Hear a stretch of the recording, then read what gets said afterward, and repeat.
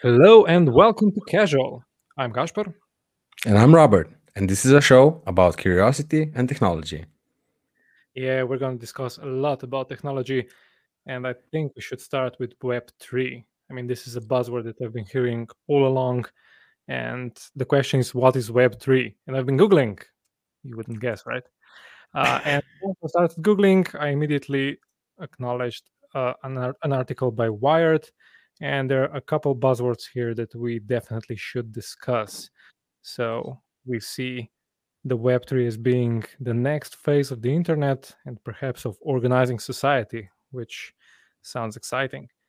But there are a couple of other buzzwords here, such as where is it? Blockchain and decentralized services. So Yeah. this is something that we should discuss for the first episode. Okay. So yeah. First of all, I don't know. How do you perceive Web 3.0 other than the blockchain? Because we've had Web 1.0 and Web 2.0 was all those fancy CSS styles and the stylings on the pages. Everything was 50-50. I think Apple was kind of the main pusher behind it. And now we have Web 3.0. Right. So let's before we jump into the blockchain, let's try to discuss what we could speculate around what it could be. Yeah, so for me, this is just moving from siloed information which lives on dedicated servers to something that's being shared amongst computers. How am I wrong? I don't think you're wrong. Like even if we then start slowly progressing into the blockchain, maybe the first question that we can explain to our viewers is what is blockchain or how blockchain works. So yeah, let me start sharing my screen.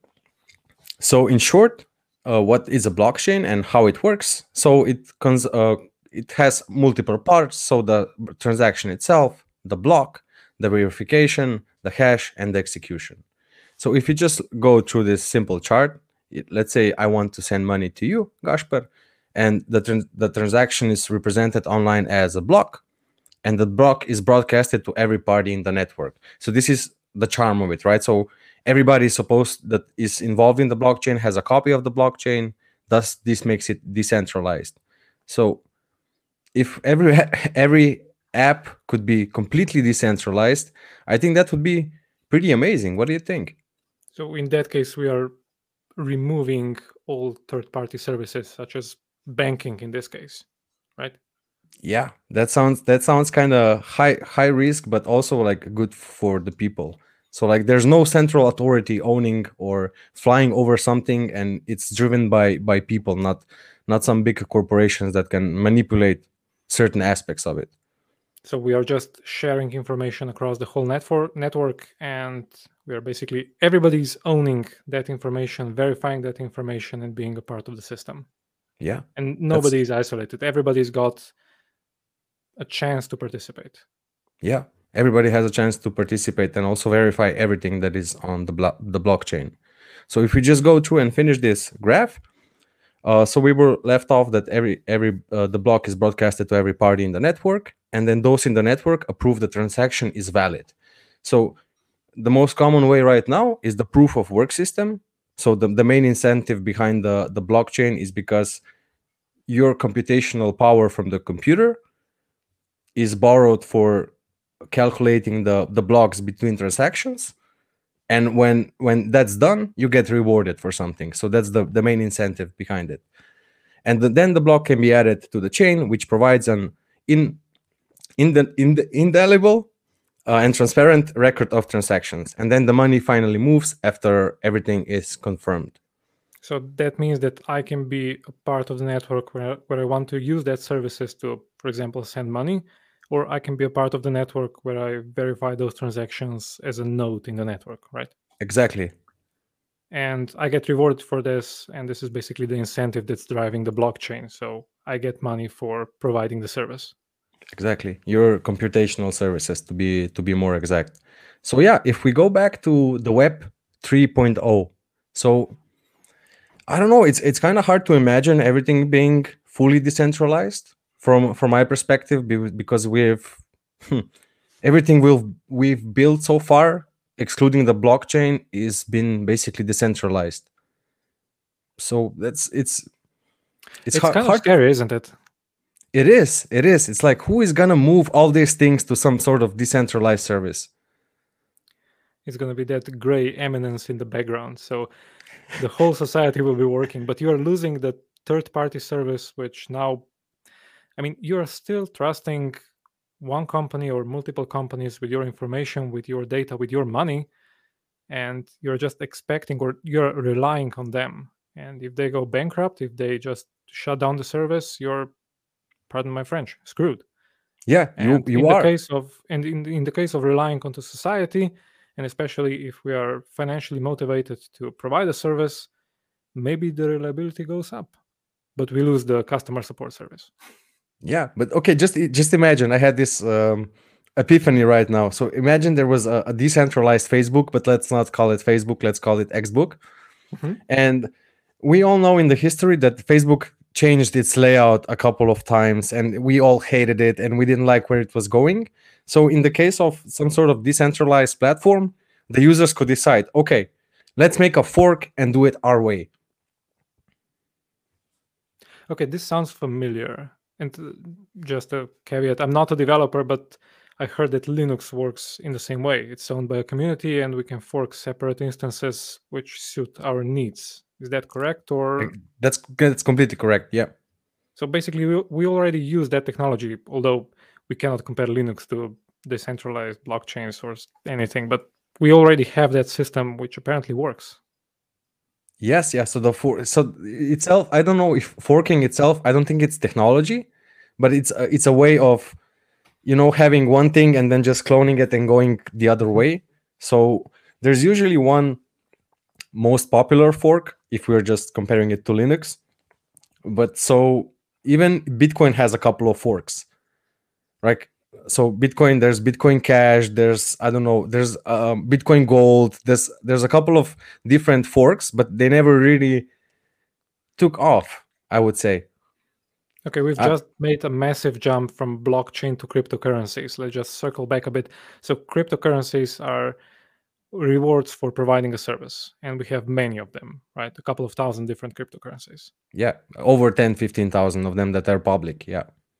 Okay, over 10, 15,000 that are public. That's a massive amount of numbers. So anybody can start a project or not. Yeah, anyone can start a project if you have an idea. It can go into multiple categories. So one of them is you can have how do they call meme coins. So it's if your coin is a meme, you can make it overnight. There are services online that can generate this token for you, including the amount of tokens, on which platform it's running. You can do that from anywhere from, I don't know, $100 to $300. You can have your own coin, but Wow. it doesn't have any meaning. It doesn't have anything to back it up, like in other bigger cryptocurrencies which have a solid foundation. Okay, talking about meme coins, we are going away from the decentralized world in which I want to live in, maybe. But let's go towards more stable systems. So you mentioned Bitcoin. I think that we already mentioned Ethereum, and there are a lot of cryptocurrencies which hold a massive market cap, meaning that there are a large amount of money locked into it. Yeah, so that's true.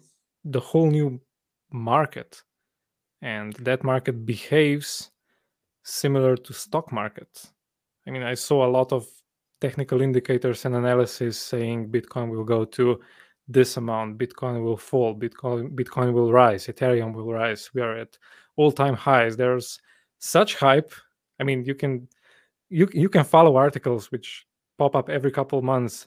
This cryptocurrency is reaching all-time highs. It's not too late to jump in. Everybody get on the train, and it's a real market, and people are getting lots of money in it.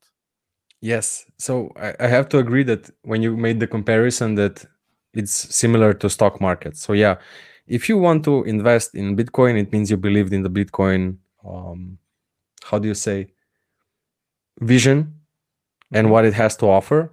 And it's same with any other crypto project. You can come to its earliest stages, which is also ICO, IDO. That those are the terms. Those are the stages in which you can invest in a coin if you believe, or in the project, if you believe that someday it will go up, or you just want to see it succeed. Same as in buying Coca-Cola stocks back early in the day, because you would be like, okay, this is the drink for the whole world. And it's same with Bitcoin. And in what drives it is also psychology, right? So even the stocks and everything, it's not just based on how the company is doing. It's also driven by fear and greed and general emotions of the people that are trading in the market. Okay, I heard some keywords there that correspond to indicators that I'm familiar with. I know that there is a feed and grid index. I know that there's what is it called, NUPL. We've got moving averages. We've got stuff like that that is similar to stock market, but apparently it calculates different scenarios or takes different inputs to anticipate the price of a selected cryptocurrency.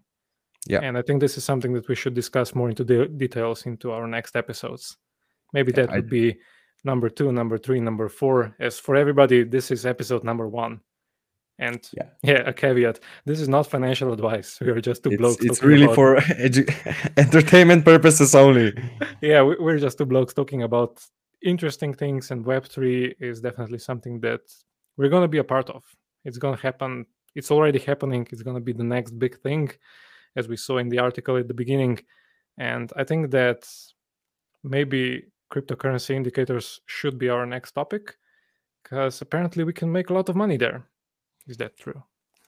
Yeah, we can make a lot of money. We can lose a lot amount of money. It's really hard to say. Nobody has a crystal ball. Nobody can see directly into the future. But there are a couple of small indicators that can help us along the way, that can like make us make educated guesses and stuff like that. But this is something that we can talk out for hours and hours and hours. So yeah, I'm really excited that we started off this project, and I think we're gonna have a lot of fruitful conversations. Okay, I see a lot of different topics, but let's wrap it up for this one and leave the indicators for the next episode. And we're gonna start with some basics and maybe even go into more complicated stuff later on. I'm excited for that as well. Looking forward to it, and glad to be doing this with you. Same, man. Thank you, everybody. Have a great day, and we'll see you next time. Cheers. Bye.